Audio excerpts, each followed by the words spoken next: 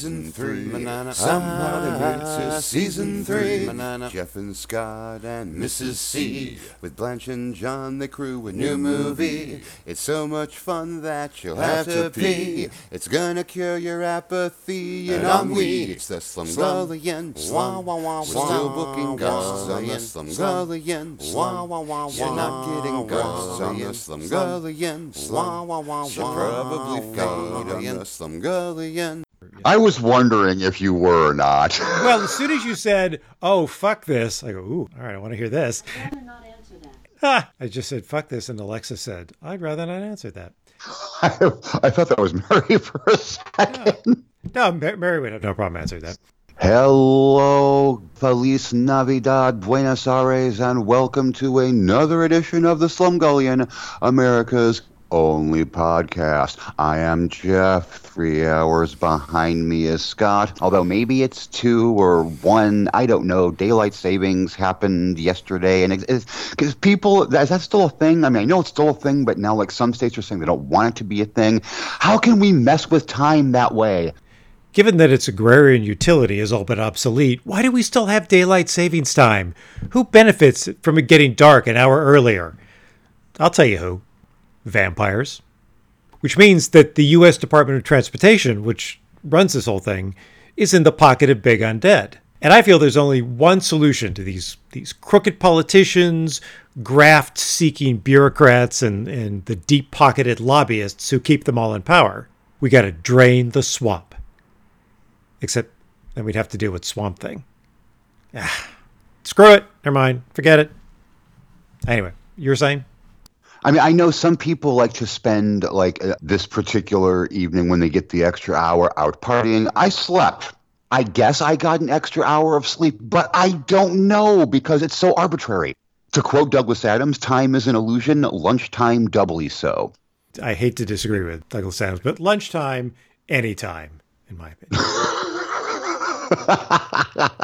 Well, anyway, folks, we're gonna bounce all over the place today. We kind of have a UMC, but it's also kind of an NMC, but we don't have the crew with us.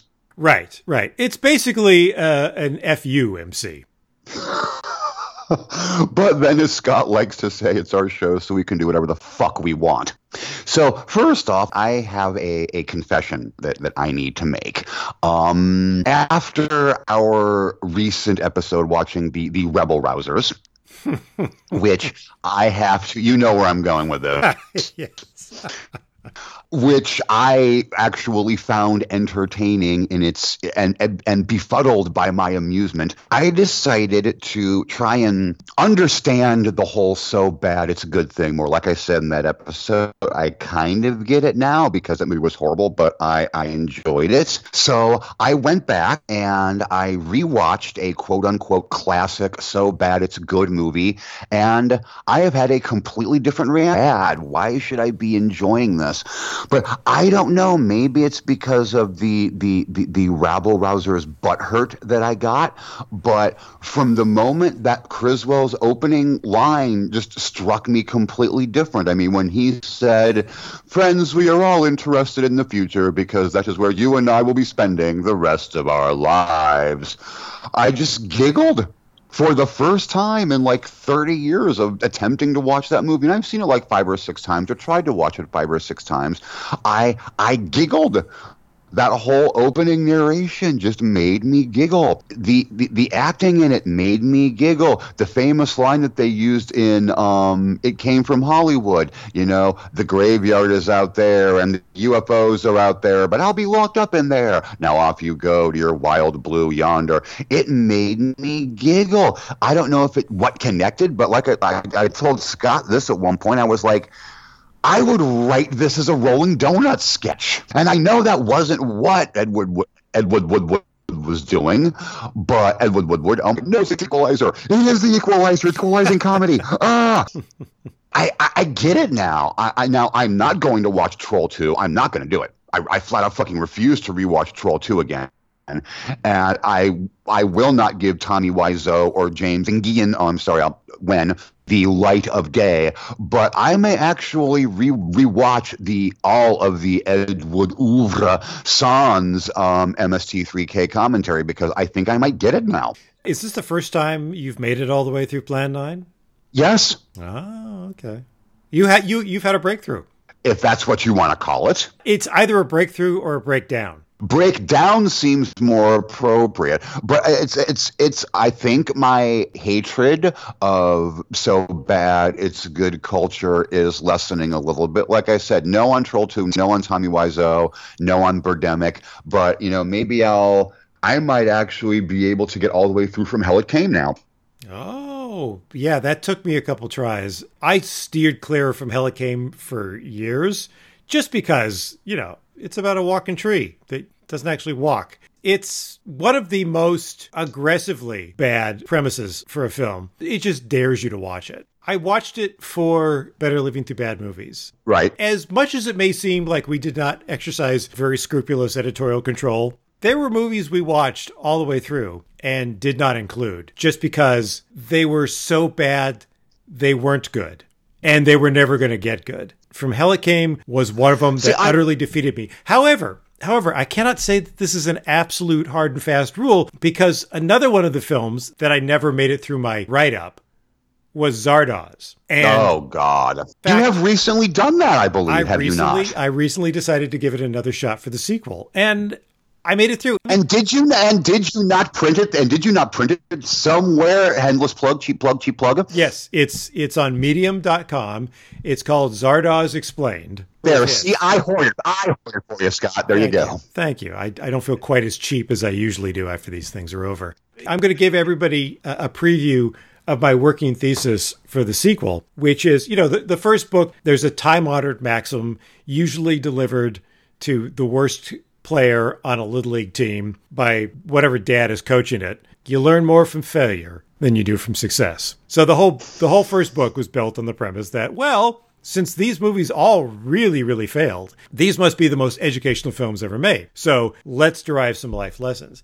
Having turned to some of the movies I could not endure the first time and finding that, in fact, it's a lot easier to watch than the second time. I think movies work much the same way antibodies do. I thought you were going to say antidepressants, and I'm like, whoa, wait a minute. No. For instance, if you get cowpox, you can't get smallpox. So once you've been exposed to the horror of a particular bad movie, it really has much less power to affect you from then on. So my working theory for the second book is I'm going to tell you about these movies. I'm going to tell you just how bad they are so that if you ever encounter them in the wild, they will not kill you.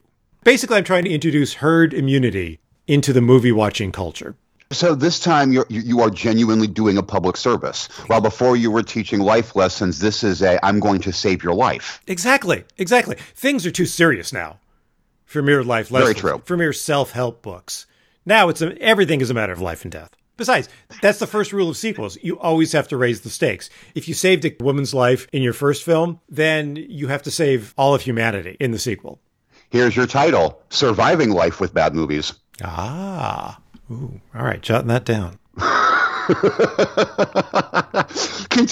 Taking your thesis, to the title as well. The subject matter calls for taking everything related to the book to its furthest and most absurd extreme. Because that's life today. And I mean, the one thing that I got, especially while watching Plan 9, and I'm not going to say enjoying Plan 9, because I cannot say I enjoyed the film, because it's still not a good movie. No. It's not a good film in any way, shape, or form, and I will fight people who tell me that it is, even with the so bad it's good. But I see the humor, and I guess this time I kind of see the earnestness that Wood was going for. Everybody talks about his earnestness shining through. Mm-hmm. I get that. I mean, he wasn't making a cash grab. He wanted to be a film director. He wanted to be a writer. He had these stories burning in his soul, and he had to get them out. And then some of them were all encrusted with these weird obsessions he had about Angora and cross-dressing and thinking he had any talent. Really weird, bizarre things. Now, what Wood does for me is the same thing that the great silent clowns do, in that you're laughing at them as they suffer. Wood is the perfect example of the old axiom, comedy is someone's tragedy viewed from a distance. And that's the absolute case with Ed Wood, because he fails hilariously to achieve any of the effects he is so obviously going for, but he is going for them with such single-minded devotion that he doesn't see that he's about to get run over by a train. And once you get past the human impulse to yell, "Stop, no, don't look behind you," it's possible to enjoy the slapstick nature of his failure. I mean, the thing about Plan 9 is it is not in any way what some people mean today when they say a so bad it's good movie. He hired Gregory Walcott, who had a perfectly respectable career as a straight actor. That's very true. I mean, the movie dragged him down.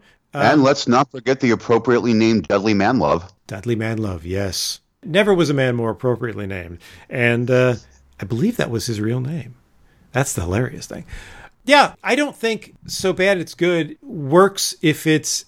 The earnestness is really what makes Ed Wood's movies work for me. The fact that he thought he had this poetry boiling inside him, and it comes out in Criswell's address, and it comes out whenever the aliens are talking. I mean, he had this nutty notion of what the sort of florid, dramatic speech is, and no human being has ever spoken that way. So it's easier to look at his movies and laugh because you don't feel like you're laughing at some person's misfortune. You're looking at characters that are as artificial as, commedia dell'arte archetypes. And also, I think another reason why the main reason why I refuse to give The Room or Birdemic a second chance is because both Tommy Wiseau and James Guillen, sorry, I'm pulling old ass jam jokes out of my ass again. They originally said they were making serious films, but as soon as the audiences took it as So Bad It's Good, they said, "Oh no, that's what we really meant." That really just pisses me off to no end. Fuck you. Right. And to a certain extent, that makes me much less sympathetic to their films because, okay, these guys are survivors with, if not a great deal of self-awareness, enough sense of where the commercial possibilities lie that they're willing to misrepresent their work. Ed Wood drank himself to death and cried nightly because people laughed at his movies. He always tried his damnedest to deliver these big dramatic moments and these old Hollywood-style classic pictures that he grew up on and that he loved. When I look at Birdemic, which frankly is such a repetitive, tedious mess, it is impossible. You remember the ass jam? That film physically hurt us. It physically hurt. That wasn't a joke. Yeah, and no, it warned me off of it. The only time I've ever seen it is with the... You saw the riff tracks, right? Yeah, which is like watching it through a welding hood. Yes. There's a certain protective layer. And even then, the tedium and the repetition of the script and the editing was hard to get through. As funny as I found the jokes, sometimes they were no comfort. See, I have not watched the tracks for Birdemic, much like I have not watched in a long time the MST version of Manos. Seeing the films unriffed first, I can't do it. Well, you're the only one I've ever known who saw Manos before it came out on MST. I mean, it was basically a completely unknown film. But here's the difference between So Bad It's Good and trying to be good but failing. You watch an Ed Wood movie and you know he wants to be making Mildred Pierce or he wants to be making The Day the Earth Stood Still. And it's not just that he doesn't have the budget to achieve them. I mean, you look at what Edward Ulmer did on a shoestring with Detour. If the director-writer has talent, sometimes they can rise above budgetary limitations. The limitations Ed Wood was trying to surmount had not that much to do with his budget and mostly to do with his talent and the talent of those who were attracted to him and surrounded him and formed the core of his stock company. Talent attracts talent. Anti-talent seems to attract anti-talent. But you look at James Wen and you see the way the film's shot. You see what the characters are talking about, how they react, where they go, what they do if they do anything at all. And you think, okay, he's failing to make a good movie or even a tolerable one, but I don't know what kind of movie he was even trying to make. I think what James Wen really wanted to do wasn't to make, even though it was sold this way, as a sort of, Hitchcockian pastiche. I think James Wen, his dream was to make FMV cutscenes for 90s era video games. Well, that certainly would explain the special effects. Yeah, exactly. And the acting and the dialogue and what they do. I probably would have enjoyed Birdemic more as an FMV video game in the 90s. Of course, I was doing a hell of a lot of meth in the 90s, too, so that might have helped. Could have been worse. Oh, it could have. It could have. It could have been an over 2 hour long movie. Felt like it was. Instead of just feeling like it. That's the other thing. Ed Wood movies were short because film was expensive. Now that people can shoot digitally and edit on their iMac at home, there is no practical break on their ambitions. So and they have the new like iPhone XXL Pro Ultra Super Mega Crunchy Choco Fudgy phone has high quality editing software on the fucking phone. Yeah, and an effects suite built in. Mm-hmm. So yeah, we're doomed.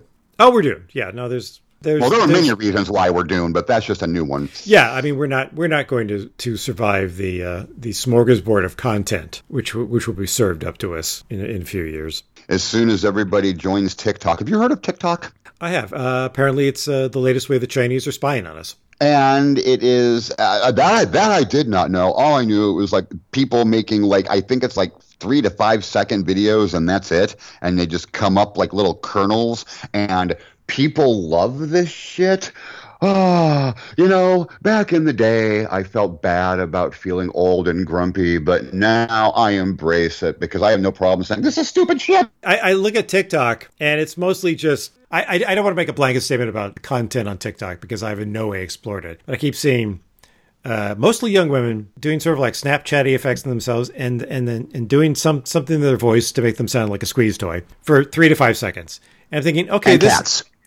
And I'm going, okay, this is for people who felt like those 11-second Vine videos taxed their attention span like Berlin Alexanderplatz.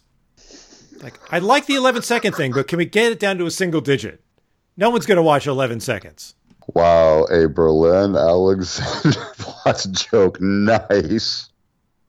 I feel like the time has come. Topical. We're all about being topical here. Combine, Ingmar Bergman, wanted to do his own version of that and call it Fanny and Alexanderplatz.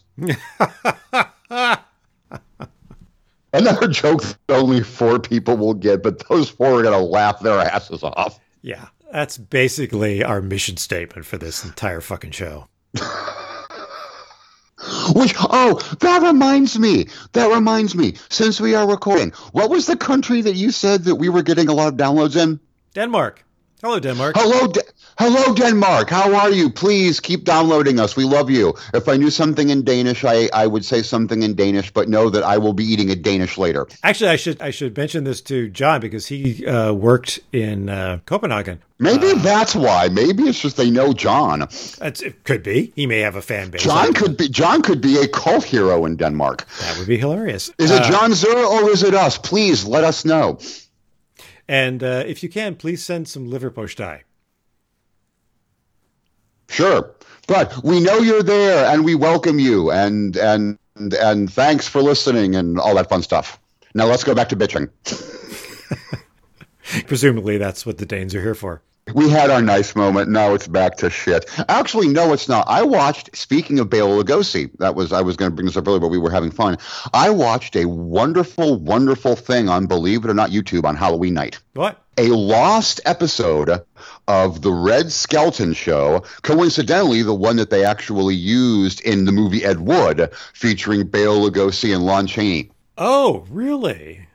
They finally found the whole episode and Vampira, and it is up on the YouTubes. And the other half of the brain and I, both being Red Skelton fans, were like, ooh, we need to watch this. The 2 best takeaways from the entire thing. One, watching Red Skelton break Bela Lugosi. He made Bela break? He breaks Bela, and it is a true joy to watch. But the other thing is you can tell both of them are having so much fun doing this. I mean, we made this joke in the Spider Baby riff, but I will say it again. I am pretty damn sure Chaney was completely sober when he performed. I had no idea the Red Skelton Show taped that early in the day. I'm pretty sure he was, because he gives a phenomenal performance and he's fucking hysterical. There's even a moment when he and Red Skelton are trying to cut each other up. Oh, I've got to see this. It's a little moment. It's there briefly, but it is hysterical. And also, speaking of Vampira, considering she never speaks in the Ed Wood films. It's very interesting to hear her talk to Red Skelton. She was very verbal on her show. She was the first horror host, and she talked a blue streak. She is not at all this sort of sinister, wraith-like, silent figure that people who've only seen her in Plan 9 think she is. She was a comedian. Her show was funny. And she is very, I've never seen her show. So, I mean, this is the first time, honestly, that I've seen her talk, watching her seduce Clem Cadiddlehopper. Oh. And it was apparently the first season finale. We've seen a bunch of the show. We've got a bunch of the lost episodes. We watched a lot of Red Skelton, and I completely forgot about this episode. And it popped up on my Google News feed as like the episode that was lost. And yeah, Larry Kazarinsky and what's his name? The guys that also wrote Dolomite Is My Name, which Sweet Prom Fuck, that's an awesome movie. Yeah, we'll talk about that, but I have not. I was waiting till Mary got back she was out of town to see it. So I haven't seen it yet. We will wait. All I will say is I thoroughly enjoyed it. Good. Excellent. That usually means I will too. You can tell that it was written by the same guys that wrote Ed Wood. It has that same vibe. They didn't even get to screen. They didn't get to watch that episode of Red Skelton when they were doing Ed Wood because they couldn't find it. I wonder where it turned up. That I do not know. Like I said, the other half of the brain came over, and I'm like, oh, we got to watch this Red Skelton piece. And oh, dear. Yeah, we actually had to rewind it just to watch Bela Lugosi break. We had to make sure that was actually happening. And then it was, wow. And then, yeah, just watching Lon Chaney Jr. having fun. It's a nice thing. Yeah, and it's not like he was on pot. I mean, it must have been legitimately funny what was going on because very few people get the giggles on morphine. Really. But I mean, and you can tell Bela Lugosi was having a field day. I mean, yeah, you need to watch this, especially at the end, the very end of the sketch when everything's kind of just going to hell in a handbasket. And I mean that in the proper way. It's a beautiful thing to watch. He is... If indeed he was on at that time, he was enjoying the ride, if you know what I mean, and I think you do. But I really kind of hope he, like Lon, was completely sober on this because they were just having too much fun. I want to believe that. Looking at Wikipedia, the Red Skelton show was on from 1951 to 1971. 51, Bela could still get himself together to work. And the thing I love about those early television shows is they are very under-rehearsed, and they were all live, and they were made by a lot of people who had done radio, and they all have the feeling of radio shows where you're just in the audience. Because with old-time radio, they would just come into the studio, and sometimes the talent hadn't even seen the script. And they would just stand at the microphone, script in hand, and read away. Now, they're having to read off cue cards in the television shows, but it still has that same loose quality. And there were still a lot of, if you look at kinescopes of the early sketch shows, the Colgate Comedy Hour, Red Skelton, Texaco Star Theater, there was a ton of ad-libbing going on. Oh, Red Skelton was a fucking master when it came to that shit. Like that's the one thing that I got from like I watched a ton of Red Skelton with Walter, and he was brilliant. He was a brilliant ad-libber. I have to admit that I used to hate Red Skelton because when I was a kid, it was something I had to watch. He seemed so insufferably pleased with himself. It seemed sort of condescending. And why does anyone think this guy is funny? At least everyone admitted that Ed Sullivan was a stiff and not fun to watch. He was just the price you had to pay to see Topo Gigio. And then I saw some of his movies from the 40s. I go, oh, okay. Now I get it. I think the show, over its 20-year run, the formula kind of hardened, and it just kind of wound its way up its own ass gradually, as everything does that lasts long enough. Absolutely, when you're on for that long, yes. But I'm sure the early shows had an anarchic feel to them that would appeal to me now. Like I have not seen a lot of the later shows. Like we watched a color sketch, and it very much has a Marx Brothers feel of anarchy to it. Yeah, that got lost as he aged, and his writers aged, and his audience aged. Indeed. But this episode, I highly recommend. It is on the YouTubes. All I got to type in is Red Skelton, Bela Lugosi, and Lon Chaney, Vampira, or any variation of that, and it should pop up. All right. So, anything you want to throw out before we get to the thing? No. I want to get to the thing. Okay, so yeah, we have a thing, and it's appropriate that I began this episode with a little dig about daylight savings time, wasn't it? Ha ha ha ha. Because we're talking about time, or time travel, or waste of time. That's right, folks. There's a new Terminator, supposedly a new Terminator trilogy if James Cameron has his way. And whether we like it or not, he usually seems to get it, since we are going to be getting 18 more fucking Avatar movies. But yeah, Terminator Dark Fate is an attempt to reboot the franchise yet again after the 3 other reboots that they have tried and mercilessly failed. Now, before we get to Dark Fate, I just got to say, as much as I didn't like the movie, I love the ending of Rise of the Machines. I absolutely love that ending, because it was like, okay, we promised Judgment Day, we're going to fucking give you Judgment Day. And I gave them respect for ending the film with the destruction of all life. You know how I feel about the film killing off its major cast. Here, they killed off most of the world. So in that respect, I was like, good for you guys. Judging by the box office returns, they killed off the audience, too. Indeed. And then, the less said about Salvation and Jesus, the better.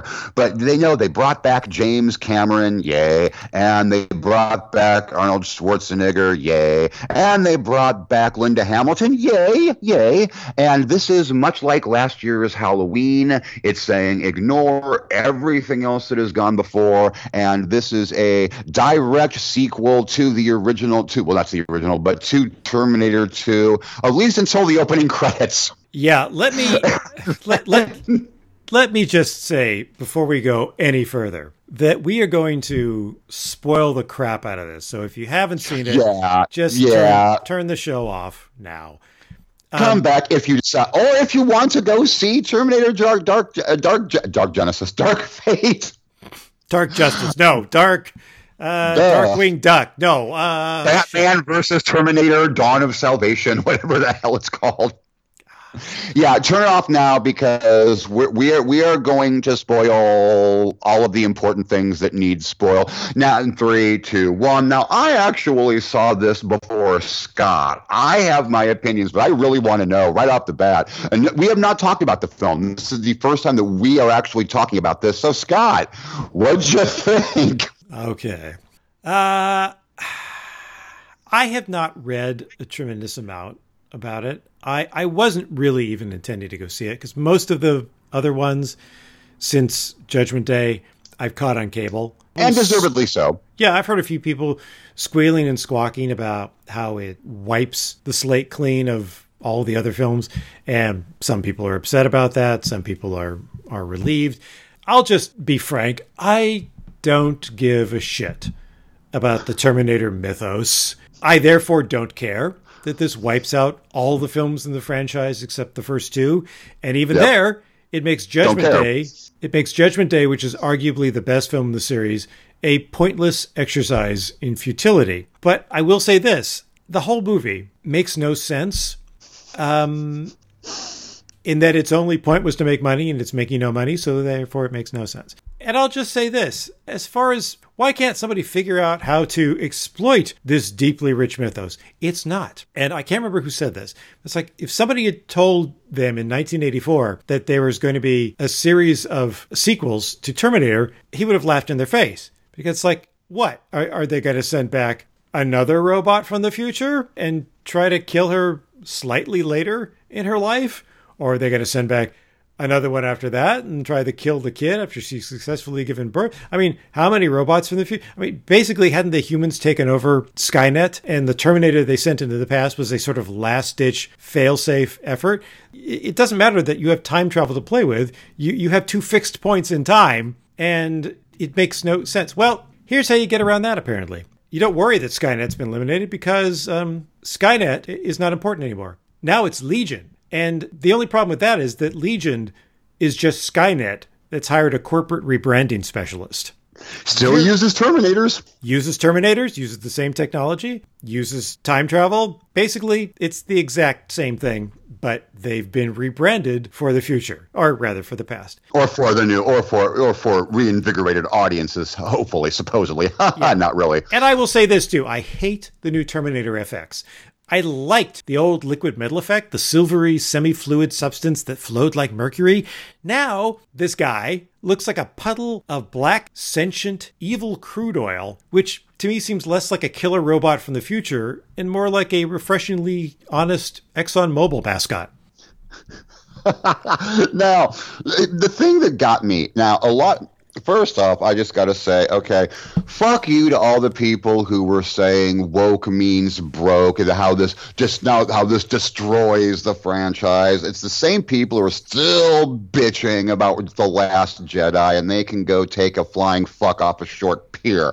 This film isn't failing because it's woke. It's failing because it's kind of a bad film. Okay, there's no kind of about it. And I don't understand why some people are saying, it's reinvigorated the franchise. Some people are saying, this is the best film since Terminator 2. And granted, that's not saying much, but they're acting like it's this huge thing. Now, what's really pissing people off, what is totally pissing people off is, spoiler, the death of John Connor. Oh, that made me laugh so hard. Oh my God, I felt so bad for Edward Furlong. He's now going to go down in history as not a child actor who had his moment and then passed from the scene. He's going to go down as a Jeopardy question. He's going to go down as a trivia category. Worst cameo in a most humiliating cameo in a major motion picture. It's like he doesn't get a line. He just gets a bullet in the face. It was like so insulting that I couldn't even be irked. I just laughed and laughed. Oh, the laughter. And the thing that got me about that was as the film goes on and we see, grumpy grandma Sarah Connor, all I kept thinking was there was no reason that he had to die. There was no reason to kill the character. In fact, I'm sitting there thinking it would have been 10 times more interesting to hear from the leader of the resistance who now has no war to fight. He's become pointless. Yes, that could have been an interesting story. Which explains why they didn't do it in this one. And I mean, it would have been kind of fun to see mother and son fighting the Goo Terminator, the Goominator, and fighting each other. Because their whole lives were spent preparing for this future that they themselves prevented. And just like Arnold's retired Terminator that we meet 2/3 of the way through the film, they made themselves obsolete. I would have loved to have seen that, because not only would they have been these characters born into a time and yet out of their own time because they fucked with time. I bet by this point, after 20 years of just driving around, and she's going like, well, I'm never going to have grandkids. And, all right, get off my back, Mom. And he's like, did you take your insurer? Shut up, I'm killing things. But here's the reason that we couldn't get that. Because there's two moments in the movie. One that made me roll my eyes. One that made me roll my eyes. Grace, the cyborg heroine, is giving us some backstory. And Sarah cuts in and going, wait, let me guess. And she's going to give birth to the only man who can save the future. Oh, God. And I'm going like, well, your disgust and impatience speaks for all of us, Linda. Thank you. Then later in the film, we find out, no, she's not going to give birth to the savior. She is the savior. And Linda, God love her, is saddled with the line, she's John. And then just because we might not get it, or we might still have a spark of resistance left in us, she beats us over the head with it again. She's John. I'm like, Jesus. All right. So I guess that's why John's not there. Of course, if John had been there, he could have gone, she's me. She's me. Forget about me. She's me. And that could have worked just as well. By the way, I just like to say that I enjoyed the actress who played Grace. Her name is Mackenzie Davis. I know her primarily as the charmingly distracted nerd who was in charge of satellite reconnaissance in The Martian. Okay. Now, most people were excited about her being in this because I guess they know her from a show called *Halt and Catch Fire*. I hear she's good in it, but I've never watched it because I refuse to watch titles that tell me what to do. You're not the boss of me, *Halt and Catch Fire*. So you never saw *Stop or My Mom Will Shoot*? I kept going. I kept going right past the theater. Fuck you. Let your mom shoot. Let Estelle Getty try and get a solid beat on me with her palsied little fist.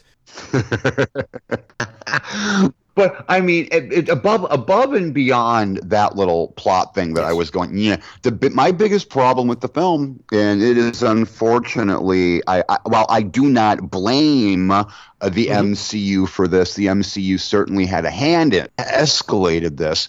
The original Terminator was almost an action horror film, but the action was very grounded. It was mostly gunfights, the occasional thing, but you could almost believe that what was going on in the film could happen. Terminator 2, some people consider to be the perfect sequel. I know that this, Godfather 2, meh, and Empire Strikes Back are all in the same. I'm like, all right, I can accept that. Yes, exactly. The Terminator was shot in '84 with all the limitations of a low-budget film from that era, and it triumphed beyond that. This thing appeared to have minimal practical effects. And while I'm getting used to the amount of CGI in movies today, that means there's absolutely no excuse for confusion in your sequences. And oftentimes I couldn't tell what was going on. I mean, you can say if a stunt was pulled off at great risk to life and limb and bank account, oh, well, maybe the camera didn't catch that one part of it. We'll just make the best of it we can in editing. There's no excuse for that if your entire sequence is constructed inside a computer. Everything ought to be crystal clear at all times. And that was not the case here. Was that cool? I can't tell. Was that not supposed to happen? Was that surprising? I can't tell. So it was not a particularly well shot movie, considering they spent almost $200 million on it. Mm-hmm. To quote the either maligned or adored, depending on which YouTube person you talk to, CinemaSins, I don't know how many times I said they survived this. It's like they fall out of the sky with a malfunctioning parachute, and the girl and grandma are fine. We just would have seen Sarah Connor lying on the ground and just her saying, I think I broke my hip. Keeping with what you were saying, yeah, they give her an action hero injury. She dislocates her shoulder, but she gets flung across the breadth and width of this electric generating plant, slams into a concrete pylon. I'm sorry, Grandma's not going to survive that. I can pinch a nerve getting out of bed in the morning, and I haven't spent the last 20 years getting tossed across parking lots by liquid metal. So let me just say this, as long as you brought it up. Linda Hamilton was never a great actress. And I do not mean this as a criticism. She was actually on par and even slightly above average for a B-movie actress in the original Terminator. But she's Linda Hamilton, not Linda Hunt. And the series has got so solemn and so encrusted with gravitas that I think it's reached the point where at times her somewhat rusty B-movie acting chops aren't equal to all the portentousness and, let's be honest, pretentiousness of the film's ever-changing mythos. And this was never more evident than at the very end, when Arnold and the Terminator, the new one, the Rev 9 or the Rav 4 or whatever fucking car model it was, are laying at the bottom of whatever the hell hole it is. And the girl looks horrified and conflicted and torn, but oddly determined. And she turns away, and Linda's staring down there, and you go, I have no idea what your emotion is. I don't know if you do. I prefer to think you don't because you're not conveying it. I'm going to just assign you randomly an emotion. The random emotion that's come up on the emotion wheel of fortune that goes with your expression, Linda, as you look down at Arnold's body, is, well, shit, I wanted to kill him. Well, we're together now, but when we're done, I'm going to kill you. Yeah. Maybe that was what she was conveying. I don't know. I understand. I mean, she always had kind of a deep, husky voice, but that, in the first film, it did not in any way impact her vulnerability. But now that she sounds like Harvey Fierstein, it just doesn't work. No, I would really love to see her in Torchsong Trilogy. I think she would kill. I will buy that for $1. I mean, it wasn't boring. That's the worst sin a movie can commit, is making me glance at my watch. And then let's spoil the whole end. So we see Grace in the present day. They go track her down when she's 12 years old on a playground. And Danny and Sarah are looking at her through the fence. And then they turn back and climb into a Jeep. And Danny says, I'm not going to let her die for me again. And Sarah says, well, then you're going to need to be ready. I'm like, ready for what? What? How are you going to... There's no amount of preparation that can stop her from dying in the past if you send her back to die in the past, which is what she said you did. Plus, it's also kind of hard to take you that seriously because you're driving the Jeep, but the seat is so far forward that I wonder if you can even reach the pedals. I just imagine somebody, like some poor Teamster who had to reset for the shot. And you're like, oh, Jesus. You have to push the seat all the way back. She's a 5-1 bundle of savior, now available for Christmas. I briefly wondered if I would have liked this more had Cameron himself directed it. Then I remembered that I haven't liked a film he's made since, probably True Lies, which I think was 1994. Titanic just made me titter. And Avatar was basically, just a sillier, big-budget remake of that Star Trek, the original series episode where Kirk goes native with a bunch of extraterrestrial Native Americans. But I suppose Cameron's too busy making Avatar 2 and 3 back-to-back, and 4 and 5 have been announced and are in pre-production. So it's probably going to be a while before we have to sit through another one of his directorial efforts.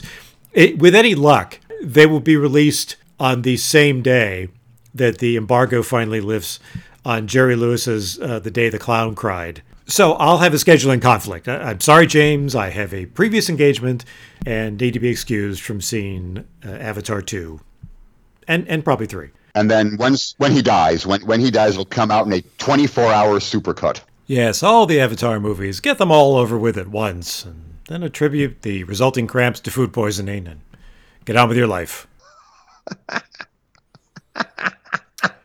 It is, as Jeff intimated, it is a waste of time travel and a waste of time. And on that note, we've actually had a concise, short episode of the show. Because it's never going to happen again. Just like the next sequel in this reboot franchise of the previously rebooted franchise, don't hold your breath. Thanks for listening. Thanks for listening to us, bitch. Thank you, Denmark, for existing. We will see you soon. We got a little something special planned. And as a matter of fact, shall we tell them so they can join along to see if they can find it? We have something kind of cool coming up next for you. We're going to have the whole new movie crew together, except we're watching an old movie. So it is a new movie for us, even though it came out in the 60s.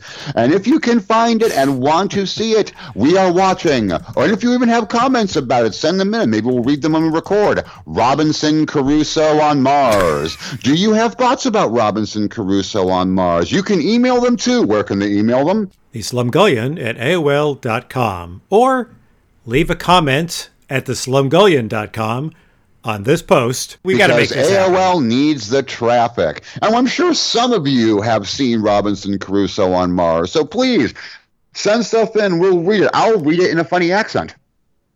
As a matter of fact, for every piece of email that we get, I will do a different funny accent. And I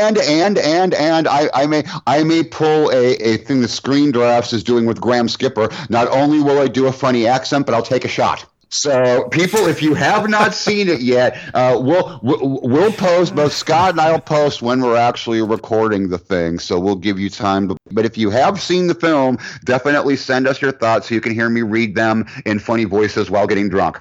So until later, I am Jeff. That is Scott. We are we. You are you. We are all Devo. Later.